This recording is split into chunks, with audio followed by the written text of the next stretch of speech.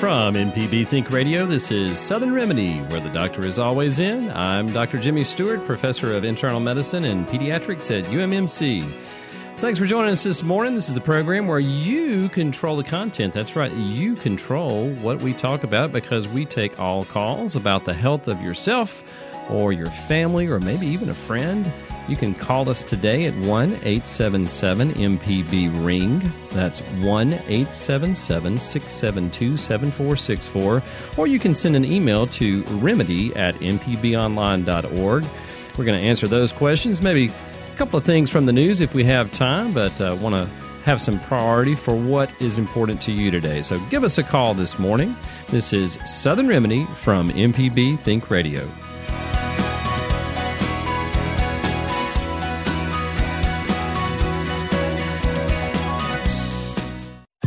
This is an MPB Think Radio podcast. To hear previous shows, visit mpbonline.org or download the MPB Public Radio app to listen on your iPhone or Android phone on demand. This is Southern Remedy with Dr. Jimmy Stewart on MPB Think Radio. To take part in today's show with your questions or comments, call 1-877-MPB-RING. That's 1-877-672-7464, or you can email the show, remedy@mpbonline.org. And now, Southern Remedy on MPB Think Radio. Good morning and welcome to Southern Remedy on MPB Think Radio. I'm Dr. Jimmy Stewart, professor of internal medicine and pediatrics at UMMC.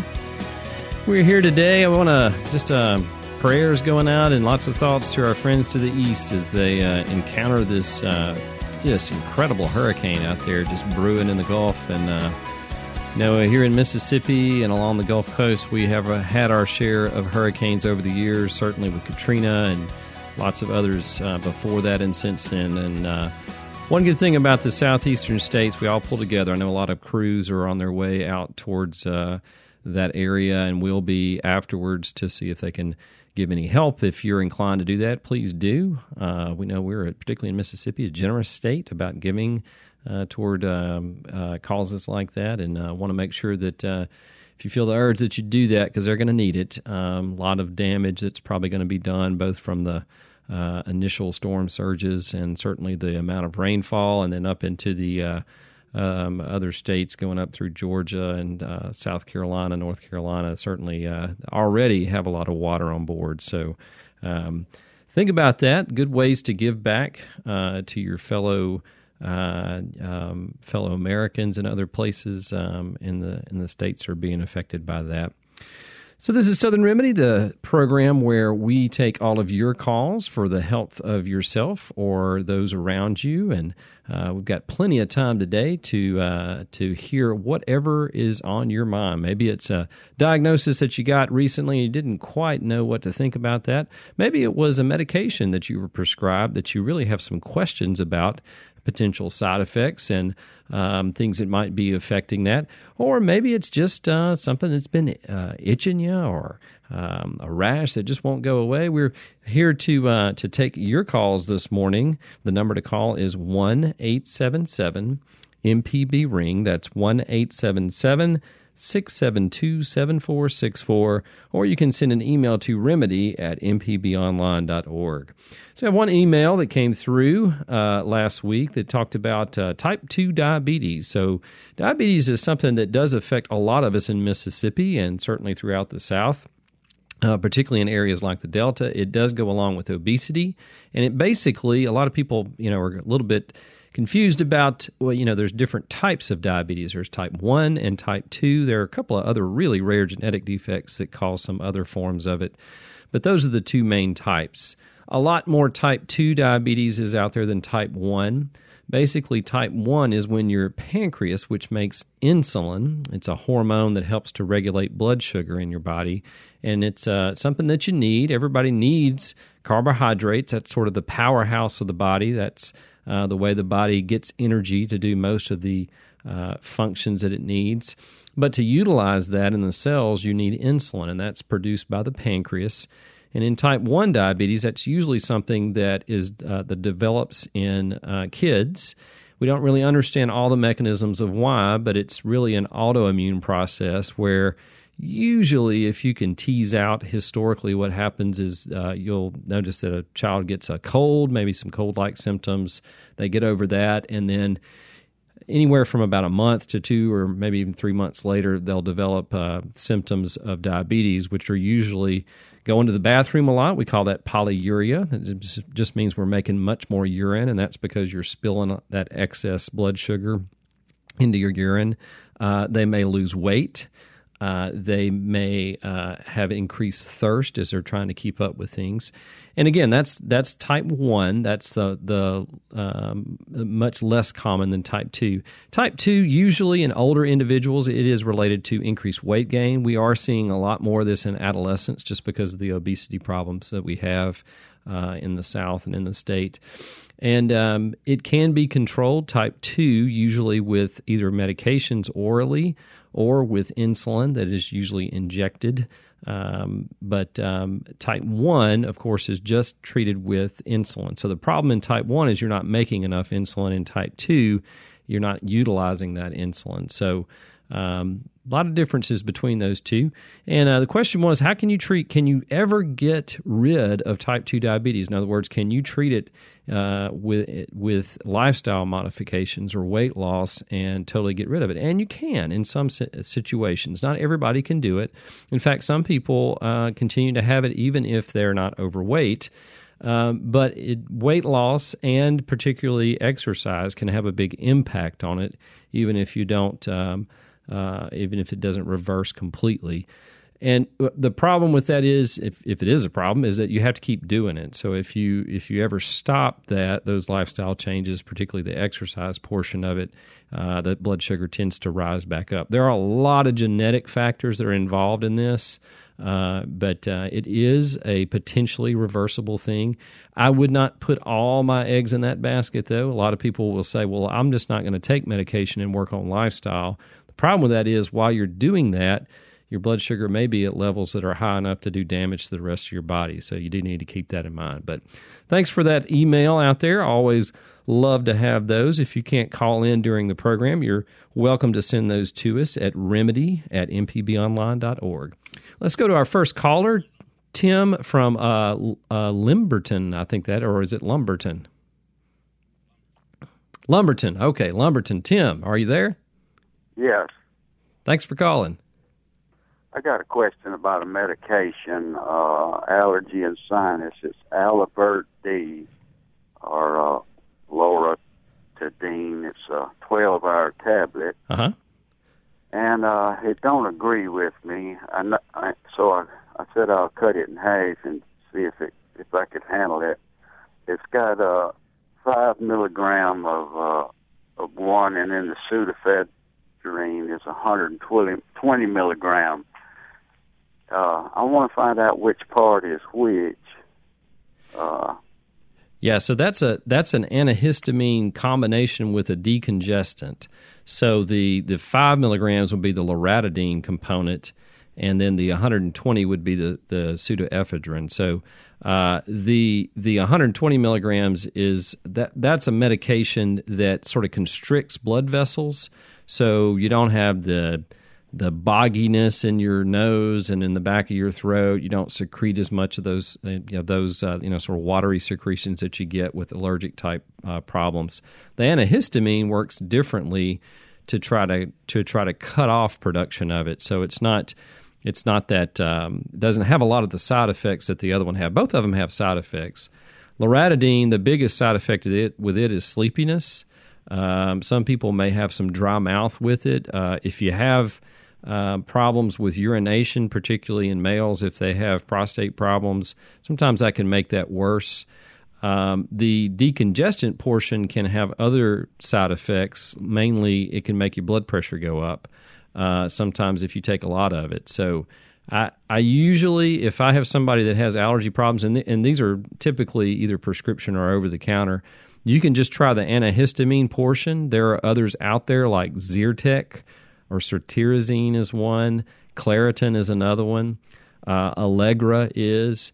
The ones that have that combination usually have a D out beside it, so it's like Zyrtec D or Claritin D.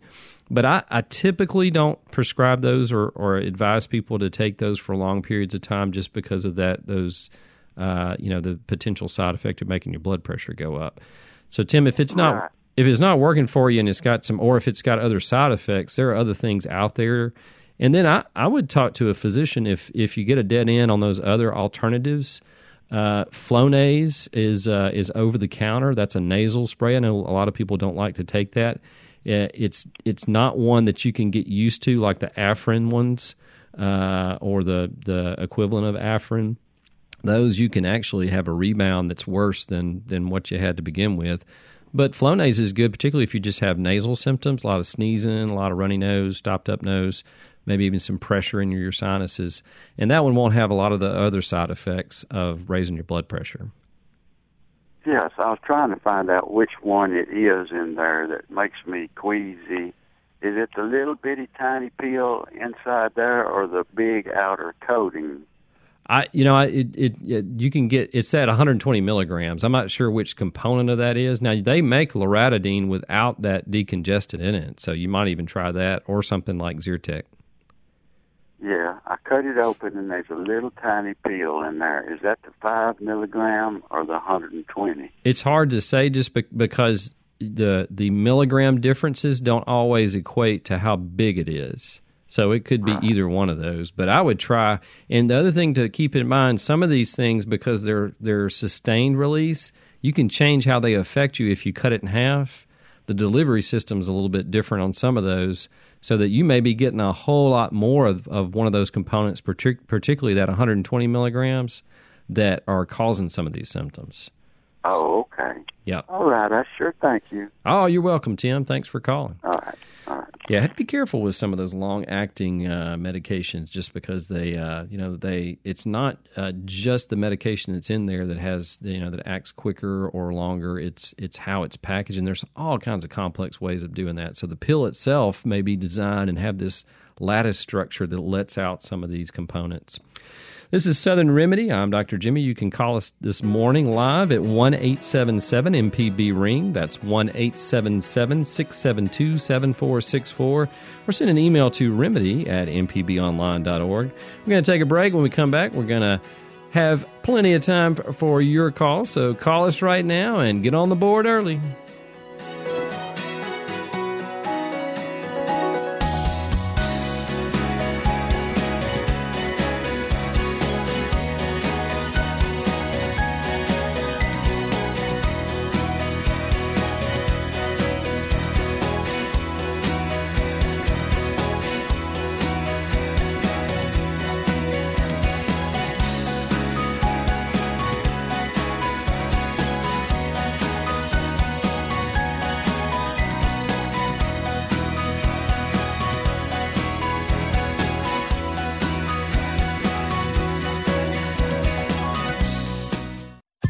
This is an MPB Think Radio podcast. To hear previous shows, visit mpbonline.org or download the MPB Public Radio app to listen on your iPhone or Android phone on demand. This is Southern Remedy with Dr. Jimmy Stewart on MPB Think Radio. To take part in today's show with your questions or comments, call 1-877-MPB-RING. That's 1-877-672-7464. Or you can email the show, remedy@mpbonline.org.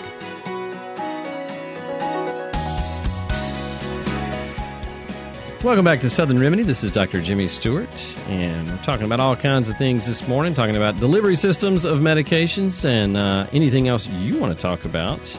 Got plenty of time to do that. The number to call is 1-877-MPB-RING. That's 1-877-672-7464. Or send an email to remedy@mpbonline.org. Interesting things going on out there. Hey, I hope everybody's enjoying. Finally, I think this is a taste of true fall for Mississippi. As I was walking in, I was like, it sure is nice out here. Overcast skies, not as much humidity, a little bit of breeze there. And it looks like next week's going to be even better. So get out there and enjoy that with your family. I know that a lot of stuff will be going on later in October. If you hadn't been to the Mississippi State Fair, a lot of things you can do there. May want to check that out. I'm not sure when the last day is. It started last Wednesday. Usually it's a week and a half. So I think it's through the weekend, but I'm not quite sure about that. Let's go to Judy in Meridian. Good morning, Judy. Good morning, sir. Thank you very much for taking my call. Oh, you're welcome. I may be in trouble. Uh-oh. I took a pneumonia shot yesterday, and my shoulder is hot and has fever in it, and my bicep muscle feels like it's torn. Ooh. This is the second in that series. Yeah. And I didn't have this with the first one. Yeah, the second one usually, just because of the pneumococcal vaccine, the way the series is, the second one's a little bit different than the first one. So just because you didn't have a problem with the first one doesn't mean you'll have not have one with the second one. Two possibilities here. This could be what's called a local reaction. So just because of the way vaccines work, the immune system is supposed to recognize it as something that's foreign and make antibodies and produce all the normal substances it would.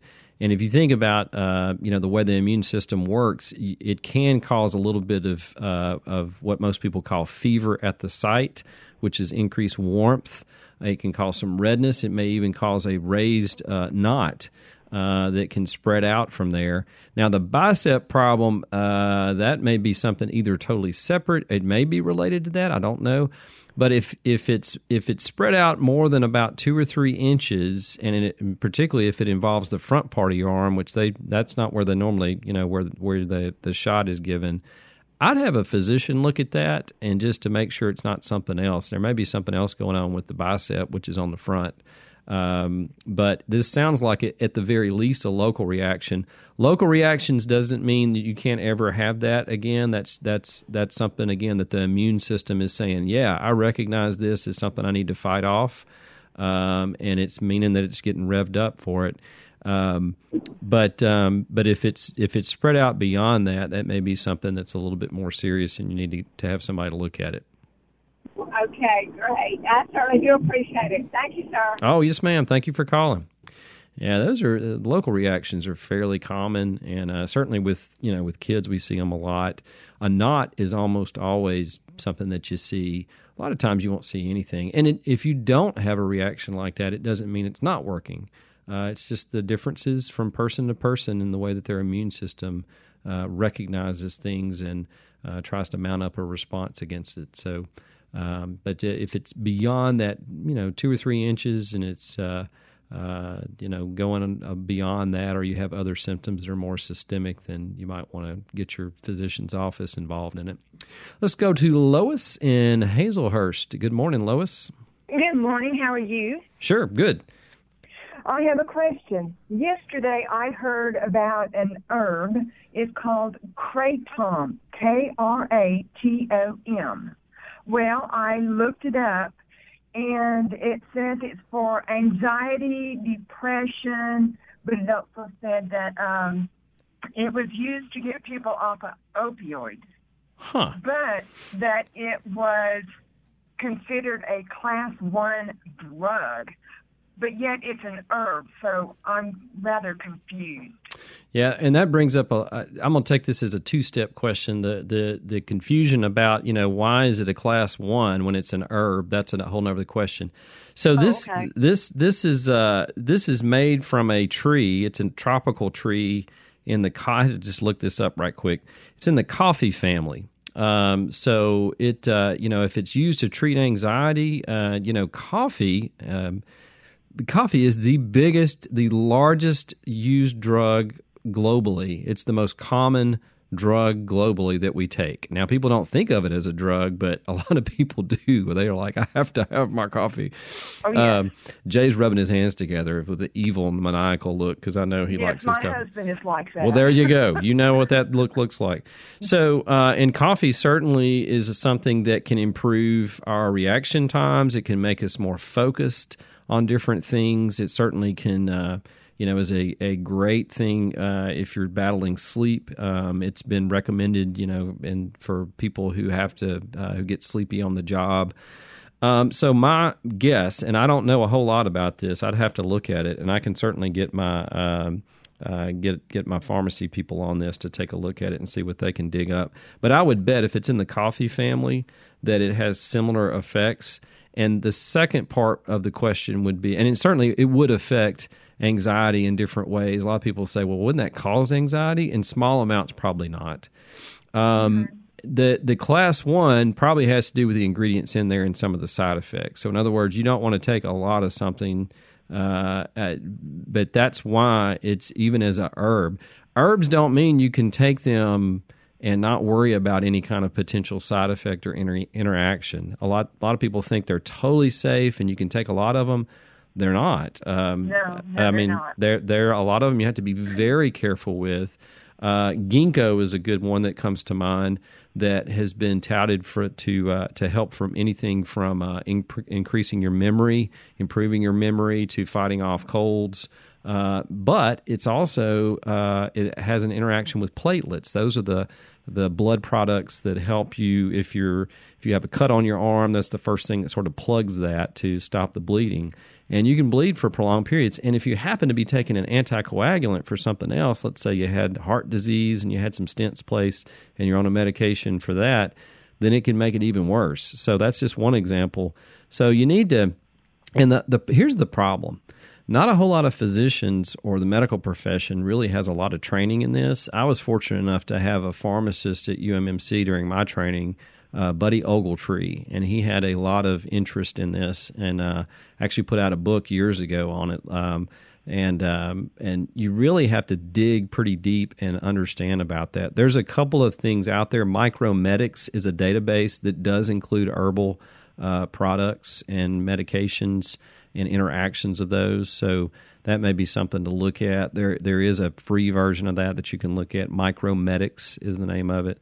But that's what I would, and if you got a good pharmacist, you may want to get them, just a local pharmacist in Hazelhurst just to say, hey, can you research this for me? And you know what I'm on, my medical conditions, see if it's okay. No, it's not for me. It's just something that I read. Sure. And I was like, it just, I don't know, it didn't really make sense that, yes, I understand you have to be careful with herbs. Sure. To be careful. Yeah. You've got to take everything into consideration. Yeah. And then the other thing is there may be some limited studies that have been done that show, not just side effects, but potential harm. Like a lot of herbal remedies, if you take enough of them, are a cancer risk. So you really have to research its, where it's coming from, how it's produced, because there is a wide variation among companies about how herbal products are produced. So, what I read yesterday, it said that the DEA classified it as a class 1 narcotic, the same as heroin and marijuana. Yeah. Yeah, so that means that they have found something in that chemical that has similar effects. So okay. That's one that you wouldn't want to get caught with. Well, I don't know. I'm fine. I have my little happy pill every morning. I'm fine. All right, Lois. Thank you for calling. Thank you. All right. Yeah, you got to be careful with that. One of the worst cases, I had an adolescent patient that came to me, and he was really into bodybuilding at the time, and he got some. It's amazing what you can get over the internet or across international lines in the mail. But he had some testosterone in increased quantities. That it was a precursor of testosterone, and he was bulking up with this stuff. And almost lost his liver. So he had acute liver failure. Thankfully, recovered fully from that. But just because you can get it doesn't mean that it's not going to harm you. So I still have that bottle on my bookshelf, and along with a couple of other things, just as an example of those things you got to watch out about. Let's go to Robert in Poplarville. Good morning, Robert. Good morning. I have a question about a drug that I'm on twice a day. It's Flomax. Flomax, yeah. Yeah, I had a bout with prostate cancer. It's been a year, and my numbers are good now, but I'm still on the Flomax drug. I have a burning sensation when I urinate. I'm wondering if that Flomax could be causing that. It's possible. It's not one that I'm familiar with Flomax, and I have a lot of patients that take that. So, usually Flomax has been used if you have an enlarged prostate for any reason. So it doesn't have to be from cancer. It can also be from from benign prostatic hypertrophy. In other words, you just got a big prostate. So it's tamsulosin is the generic name of it. And I'm not aware of that as a potential side effect, but you may just want to, check with your doctor about that. Now, that's if you got a severe enough reduction in urinary flow and you got a big improvement with that, you may want to talk to him before you to go cold turkey to see if the symptoms, are relieved by it. The other potential, at least, is that, I would always check a urine if a patient told me that they, think that they've got some burning like that, even if they thought it was from the medication, just to make sure you don't have a urinary tract infection. It's less likely in men, but you never know. Right. Well, he put me on Macrodan for 60 days. Oh, yeah. And it's still, I did not have a urinary tract infection. So. Yeah. Do you know if he's he checked the urine? I'm sure for blood too, because sometimes that can have the same symptoms. Yeah, and it all started when this problem started. Was actually. Uh-oh. I think I'm losing you there on the signal there, Robert. You still there? Okay. Yeah. Oh, yeah. So I would check with him. There may be there's a couple of other medications that can have similar effects on the prostate that he may want to try if you know. All right. Thanks for calling. Thank you. Bye-bye. This is Southern Remedy. I'm Dr. Jimmy. You can reach us this morning with anything that you have a question about related to the health care of you of your family at 1-877-MPB-RING. That's 1-877-672-7464. Or send an email to remedy@mpbonline.org. Let's go to John in Biloxi, Mississippi. Good morning, John. Good morning. I've got a quick question. I suffer from osteoarthritis in numerous locations throughout my body. I've had it for over 20 years now, and I take Celebrex, 200 milligrams once a day. I have been told recently that the spiced turmeric could help me with some of my osteoarthritis symptoms. I'm wondering if you're familiar with that, if there's any evidence to support that, and if it would have any conflict with the Celebrex. Yeah, John, I think, first of all, hats off to you. I know osteoarthritis is something as you get older that's not anything that's nice to deal with, and certainly moving around and keeping moving is a major goal.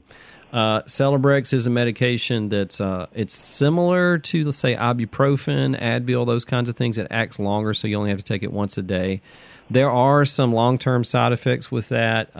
In some people are a little bit more sensitive in their stomach. It can make them a little bit more sensitive to developing ulcers and bleeding. And then there's some other concerns with it long-term. Really, there is a little bit of evidence that it might increase your risk of heart attack over time, but that's fairly less evidence, and it's not really robust. Turmeric is something that's been touted to help with that. It doesn't have a whole lot of other complications or side effects from it. And so I would say if you want to give it a try, it's probably safe. I would probably do it, I think I'm hearing you that it's in place of the Celebrex, and just see if it does help. If it does, that's fine. I don't think it would harm you to take that. Another thing that a lot of people take is chondroitin sulfate. Is another over-the-counter sort of supplement or herbal medication. For some people it works, for some it doesn't. But it's totally safe to take. It doesn't really have any other side effects that would interfere with anything else. But I think turmeric's fine if you wanted to try it. Not a whole lot of evidence that I'm aware of that it's in some randomized controlled trials, which is sort of our go-to for seeing if something's significantly. But again, a lot of people say, "Hey, I took it, I feel totally better." And my mantra is, if it's not going to hurt you and it helps you, that's great. If it doesn't, you move on to the next thing. Yeah, I have tried when you live with this stuff for as long as I have, you try everything. And sure. I've tried the chondroitin and all of that stuff, and none of that stuff helped me. And the Celebrex, I I don't function effectively without it, just simply because it's about the only thing between me and pain, So Right. All right, thank you very much. Oh, you're welcome. Good luck to you. Let's go to Sue in Beaumont. Good morning, Sue. Good morning. I want to recommend a surgical procedure. All right. Are you Sue? You're not a surgeon, are you? No, I had cataract surgery. Yes. And that's the best thing I've ever done for myself. I was shocked. First, the right eye cataract was removed, right, a week ago. Uh-huh. Yesterday, I had the other one removed on the left eye.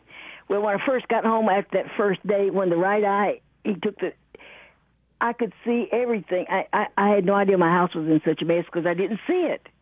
You're surprised. Yeah. I'm surprised what you missed. I mean, I cleaned until 2 o'clock in the morning that first day when I got home. I got up and started scrubbing the bathroom, and I've scrubbed and mopped and vacuumed and dusted and to try to get everything into shape, because when you're blind, almost blind from cataracts, you really don't see that stuff. Right, right. Yeah, it's pretty dramatic, and because it occurs so slowly, so that lens gets more cloudy with more damage to it, mainly ultraviolet damage from the sunlight. But it'll sneak up on you to the point where when you have it done, you're like, oh my goodness, I did not realize how blind I was. Everything is so bright and so clear, and you can see every little teeny tiny speck on the floor. Now I keep a vacuum plugged in so I can just zip everything. Yeah. But I just want to tell everybody out there who's like me, don't be hard-headed. If you're having trouble seeing, and you might have cataracts, like most people get a certain age, they get cataracts, don't put it off. Go and get them taken off, and it's a whole new world, because you can see how to drive, and you can, I was driving, but I was driving blind, really. Yeah, we didn't need to know that, Sue. And so I had a great surgeon, Dr. Nelson, at the Southern Eye Center in Hattiesburg. Yes, ma'am. He was just great. Yeah, our hats off to our ophthalmologist colleagues, because they have really perfected this technique. And, there are some people who have complications with it. But for most people now, it is a fairly routine surgery. Certainly, the surgical techniques are really good. He's a miracle. People who can do that are miracle workers. Yeah, they really are. They really are. And sight is something that you just most of us take for granted. Yes. But it is so important. As you get older, it's very important with preventing other complications to things. If you think about if you can't see and you may be a little unsteady, have a little bit decreased muscle mass, it increases your risk for falls. So you're right, Sue. I'm glad you're advocating this, because it can sure help you not just see, but it can help prevent a lot of other things too. I want to advocate anyone out there who's having any problems with your vision, and it could be cataract, go get them taken off. Don't be afraid of it. The procedure only lasted, they were playing opera music as I requested. It only took like 2 arias of opera for him to do it all. It wasn't painful, nothing like that, nothing at all. That's great, Sue. Thank you for calling and throwing that out there for everybody. Good challenge for everybody. Thank you. Bye-bye. All right. This is Southern Remedy. You can reach us this morning at 1-877-MPB-RING. That's 1-877-672-7464. Or send an email to remedy@mpbonline.org. Hey, shout out to my friend Jonathan Chappell, 40th birthday today. I know he doesn't look like it, baby face and all, but he is 40. So if you see him, give him a hard time about that. I know he may be walking a little bit slower today, but happy birthday, Jonathan. Let's go to Jerry in Mobile. Good morning, Jerry. Good morning. How's everything over in beautiful Mississippi? It's good this morning, my friend. How about Mobile? Well, it's a little cloudy. Yeah, I imagine so. It looks like y'all may not get a whole lot of rain from this hurricane. My mother-in-law of 96 years, who was educated at medical school in the United States Marine Corps, is a firm believer in melatonin. Yeah. And so I'm a CPA, and I was having trouble sleeping. And she gave me one of those pills, and, those things work. Yeah. You're right. Now, are they bad for you? That's my question. Melatonin? Not really. But there has been some increase, particularly as they, usually you'll have people study these in adults, and then if it is something that's used in kids, you have sort of this second wave of looking at it. So sort of where we are right now. But melatonin's fairly safe. That's why it's still over the counter. It's the body's natural hormone for regulating day and night. So it's increased right before you go to sleep, and you it's that natural thing. So what has been studied the most is in shift work or jet lag was the first things that people advocated taking it for. So if you were going across at least 2 or 3 time zones, it would help sort of reset your natural clock of going to sleep. So it's better for those kinds of things. Or if if you do 4 or 5 days on nights and then you come back to days to sort of reset things, really doesn't have many side effects other than making you sleepy, that's what you're taking it for. Some and most people don't have sort of the hangover with a lot of the other drugs that you have, like things like Ambien. Sometimes a lot of people will say, I just wake up and I've got sort of this hangover feeling. I'm groggy in the morning for 2 to 3 hours. So that's something that you don't want to, you definitely want to avoid if you're taking those.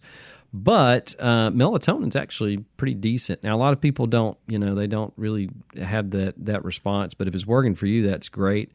Dose-wise, most people take anywhere from 1 to up to 10 milligrams, and it's pretty safe to take. Well, I bought 10. I'm one of those guys that likes to get the biggest you can get.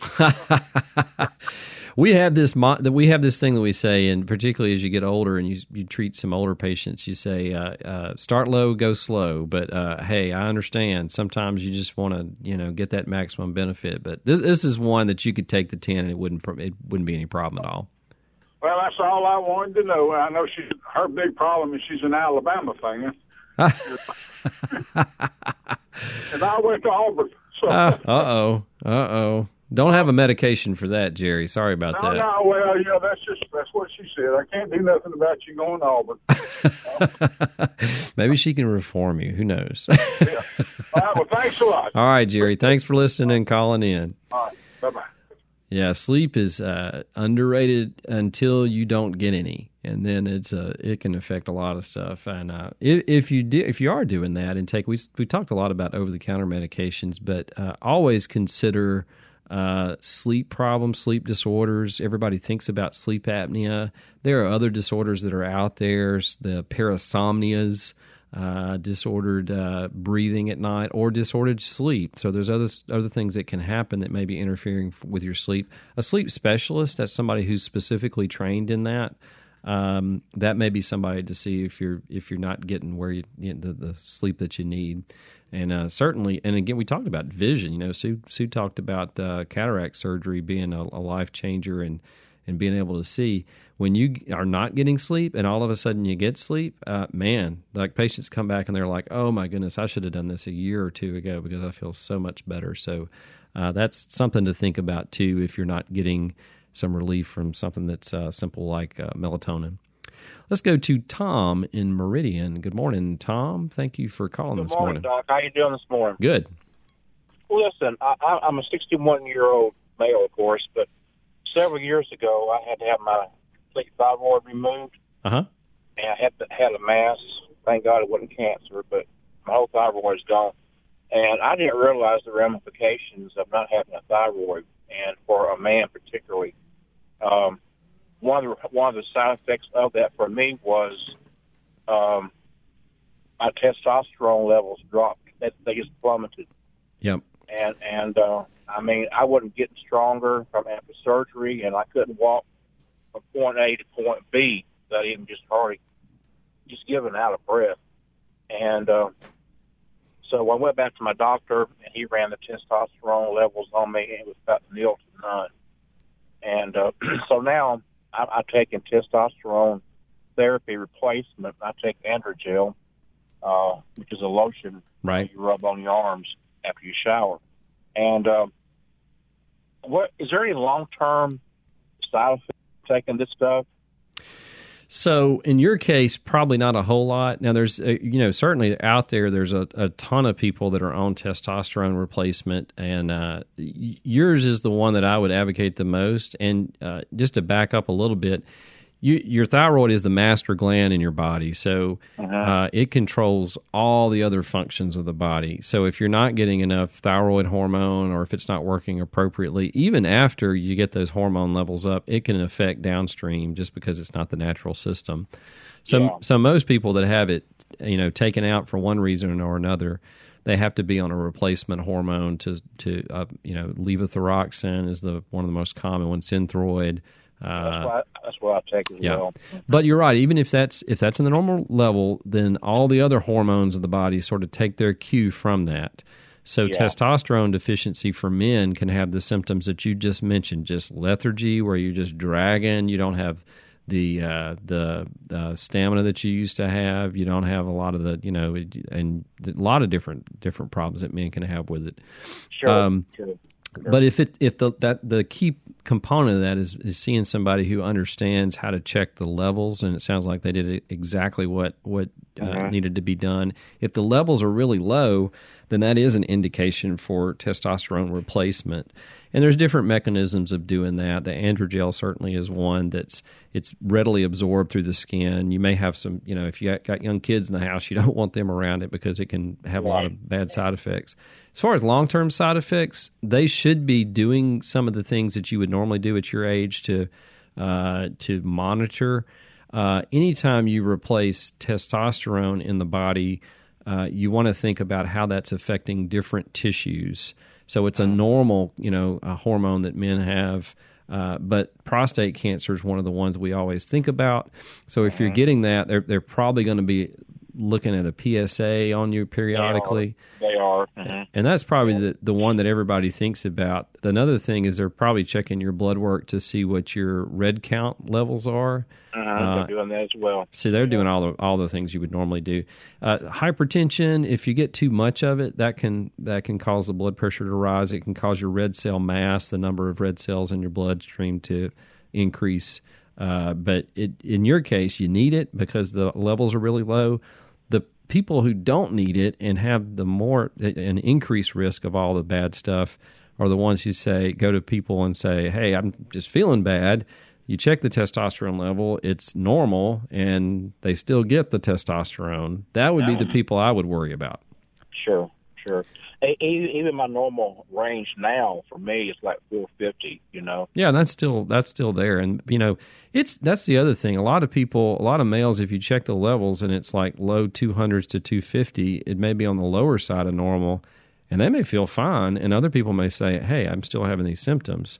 So checking it in everybody is not a good idea. I mean, if you get to be 50 or 60, don't think that you have to have your testosterone level checked. Really, the people who need it checked are the ones that are going to have the symptoms that you just mentioned. So it sounds like they're doing everything to monitor that appropriately, Tom. I would any kind of change in your urine frequency, I would or urinary stream, I would let them know about that. But they're doing all the stuff they normally would. Yeah. Well, he had me on Flomax for a while, and I got better with that. He took me off of it, and he told me to take it when I needed it, of course. But right. I haven't had to have it for a while. But man, when you get old, things change. Things change. Yes, they do. If you talk to women, they'll tell you about the changes with menopause, and certainly I don't want any of that. But there's male changes as well. People are calling it menopause. That's the new word for it, menopause instead of menopause. But hey, I'm not. If I get there, and I'm not probably too far from some of those, I'm not going to compare myself to any woman, nor would I, in the changes that they have, nor would I advocate that to anybody because that's not a good idea. My wife's going through that now. I don't dare go there with her on that. Right. Smart man, Tom. All right. Well, thank you for calling this morning. All right. Thank you. Have a good day. All right. Yeah. Hormones, hormonal therapy. You've got all these clinics out there too that, let me say this, if you're taking testosterone supplements and you had normal levels but you had symptoms and you're being treated by somebody, you will feel better. You just have to be aware of those side effects. So you really have to watch out for that. Let's go to John in Jackson. Good morning, John. Good morning. Thanks for calling. Yes, sir. Can you give me some input on polymyositis? And is there herbal medication that will help me out? Yeah, polymyositis is an autoimmune disease. And again, the autoimmune diseases, we really don't have a good grasp on why people get that. But it has to do with the muscles in the body. So it's an inflammation of the muscles in the body. And it can be other tissues too, like blood vessels. But it's one of the myopathies. And most people get muscle pain. They can get some stiffness with that. You can have some joint pain and stiffness, maybe muscle weakness, so you're just not able to pick up things. And sometimes it could be really dramatic, like not being able to pick up a cup of water. Sometimes just because muscles are not just on the outside that we see and normally think about, but they can also be on the inside. They'll have trouble swallowing because the esophagus is basically just a tube that has a lot of muscle in it. And then sometimes it can affect the heart as well. The heart is a little bit different muscle, cardiac muscle, but it can be affected. As far as I'm aware, John, I don't think there's anything out there that's like herbal or over-the-counter remedies that are probably going to make this better. And you really want to watch out about this because the autoimmune diseases, you don't want to let those get too far along before you treat it, particularly a muscular problem like this, because it may get worse. The person you need to see, if you haven't already, is a rheumatologist. And they're the people who, normally people think about bones and joints, that they, osteoarthritis or rheumatoid arthritis, but a rheumatologist also specializes in autoimmune diseases like this. So that would be the person that I would advocate that you see.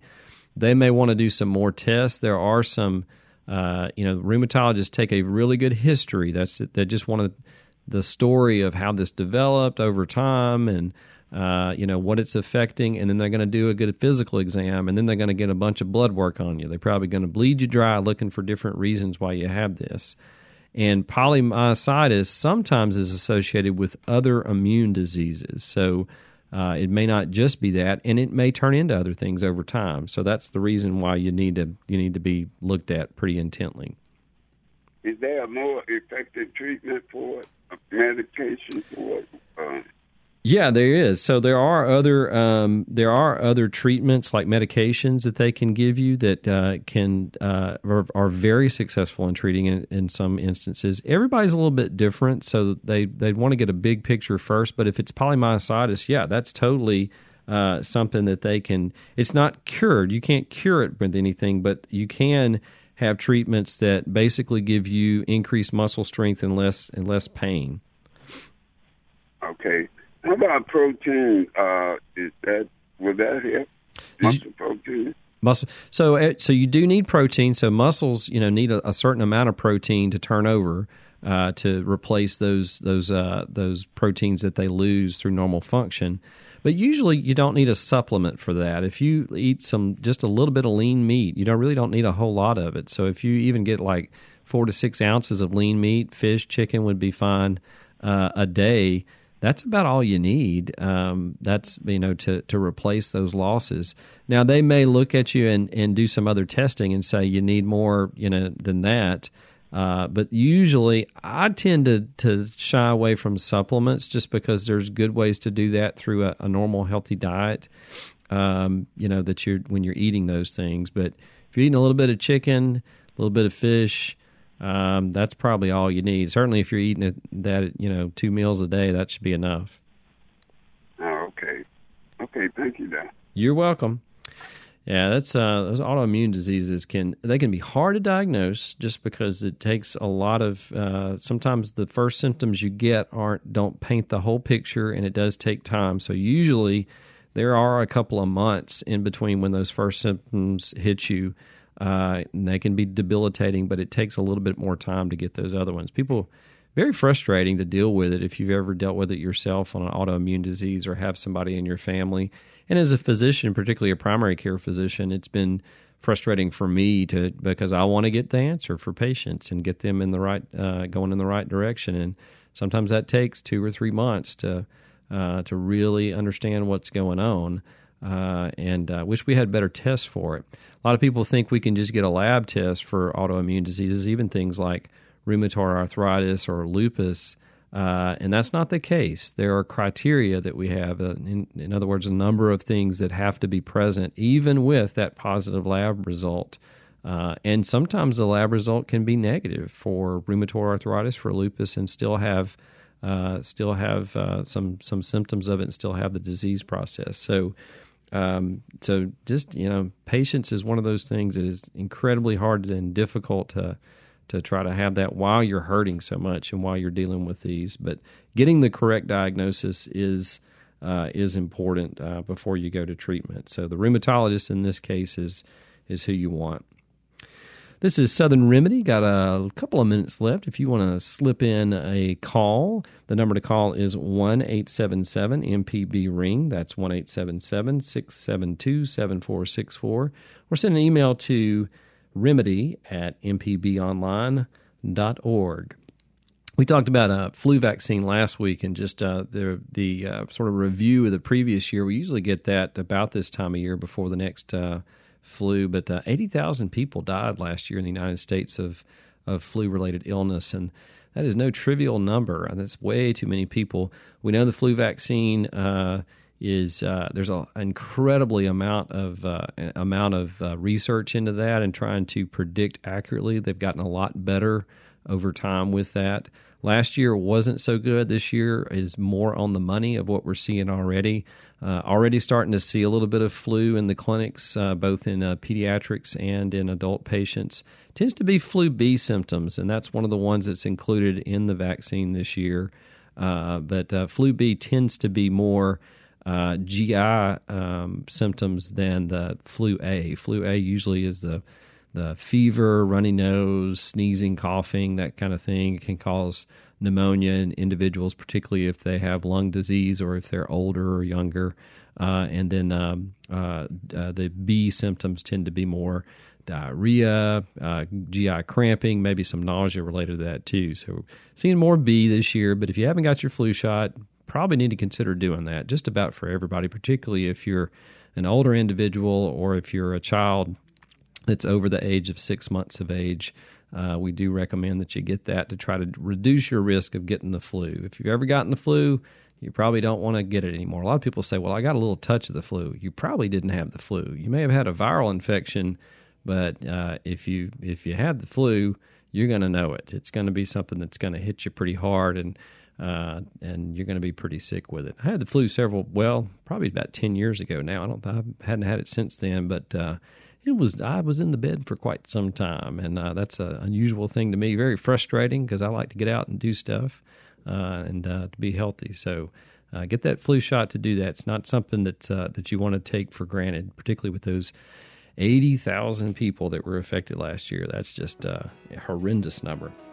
Well, that's all the time we have. I want to thank all of our callers for calling in. If you wanted to call and didn't get a chance, you can reach us next week here on Southern Remedy, or you can send an email to us at remedy@mpbonline.org. Southern Remedy is a production of Mississippi Public Broadcasting Think Radio and is funded in part by a grant from the University of Mississippi Medical Center and, of course, generous support from you, our listeners. You can join us next Wednesday at 11 for Southern Remedy, and stay tuned for NPR's Here and Now coming up next on MPB Think Radio.